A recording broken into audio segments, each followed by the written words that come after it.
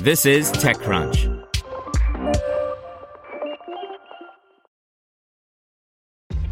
This episode is brought to you by ShipStation.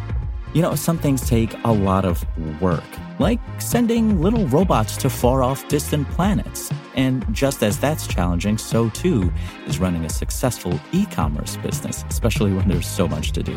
So I want to introduce you all to ShipStation. Now, I love using ShipStation because of its easy-to-use dashboard, which makes managing orders and printing labels a breeze and super smooth. Oh, and the customer service is just out of this world. It's exactly what you need to help grow your business. Sign up for your free 60-day trial at shipstation.com/technews. That's shipstation.com/technews.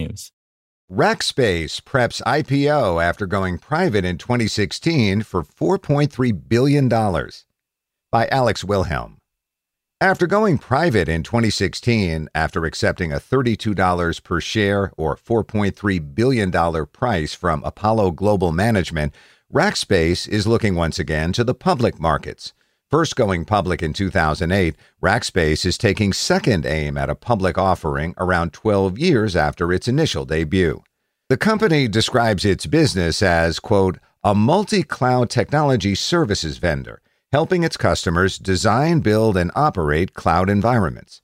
That Rackspace is highlighting a services focus is useful context to understand its financial profile, as we'll see in a moment. But first, some basics. The company's S-1 filing denotes a $100 million placeholder figure for how much the company may raise in its public offering. That figure will change, but it does tell us that the firm is likely to target a share sale that will net it closer to $100 million than $500 million, another popular placeholder figure.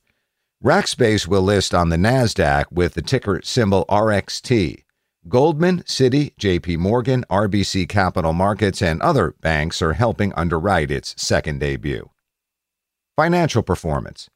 Similar to other companies that went private, only later to debut once again as a public company, Rackspace has oceans of debt. The company's balance sheet reported cash and equivalents of $125.2 million as of March 31, 2020.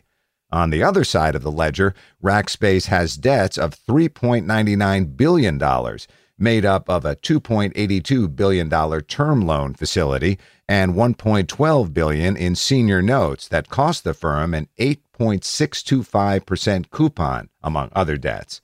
The term loan costs a lower 4% rate and stems from the initial transaction to take Rackspace private, $2 billion, and another $800 million that was later taken on in, quote, connection with the DataPipe acquisition. The senior notes, originally worth a total of $1,200 million, or $1.2 billion, also came from the acquisition of the company during its 2016 transaction. Private equity's ability to buy companies with borrowed money, later taking them public again and using those proceeds to limit the resulting debt profile while maintaining financial control, is lucrative, if a bit cheeky. Rackspace intends to use IPO proceeds to lower its debt load, including both its term loan and senior notes. Precisely how much Rackspace can put against its debts will depend on its IPO pricing. Those debts take a company that is comfortably profitable on an operating basis and make it deeply unprofitable on a net basis. The company has material revenues, though slim gross margins for a putatively tech company. It generated $21.5 million in Q1 2020 operating profit from its $652.7 million in revenue from the quarter.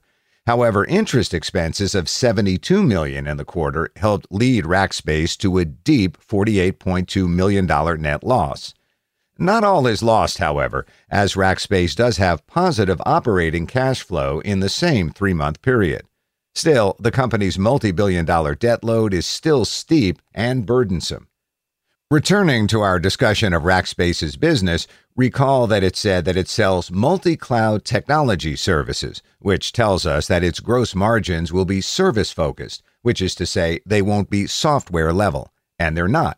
In Q1 2020, Rackspace had gross margins of 38.2%, down from 41.3% in the year-ago Q1.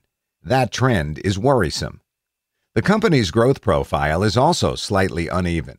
From 2017 to 2018, Rackspace saw its revenue expand from $2.14 billion to $2.45 billion, growth of 14.4%. The company shrank slightly in 2019, falling from $2.45 billion in revenue in 2018 to $2.44 billion the next year. Given the economy that year and the importance of cloud in 2019, the results are a little surprising. Rackspace did grow in Q1 2020, however. The firm's $652.7 million in first quarter top line easily bested its Q1 2019 result of $606.9 million. The company grew 7.6% in Q1 2020. That's not much, especially during a period in which its gross margins eroded, but the return to growth is likely welcome all the same. TechCrunch didn't see Q2 2020 results in its S1 today while reading the document, so we presume that the firm will refile shortly to include more recent financial results. It would be hard for the company to debut at an attractive price in the COVID-19 era without sharing Q2 figures, we reckon. How to value Rackspace is a puzzle.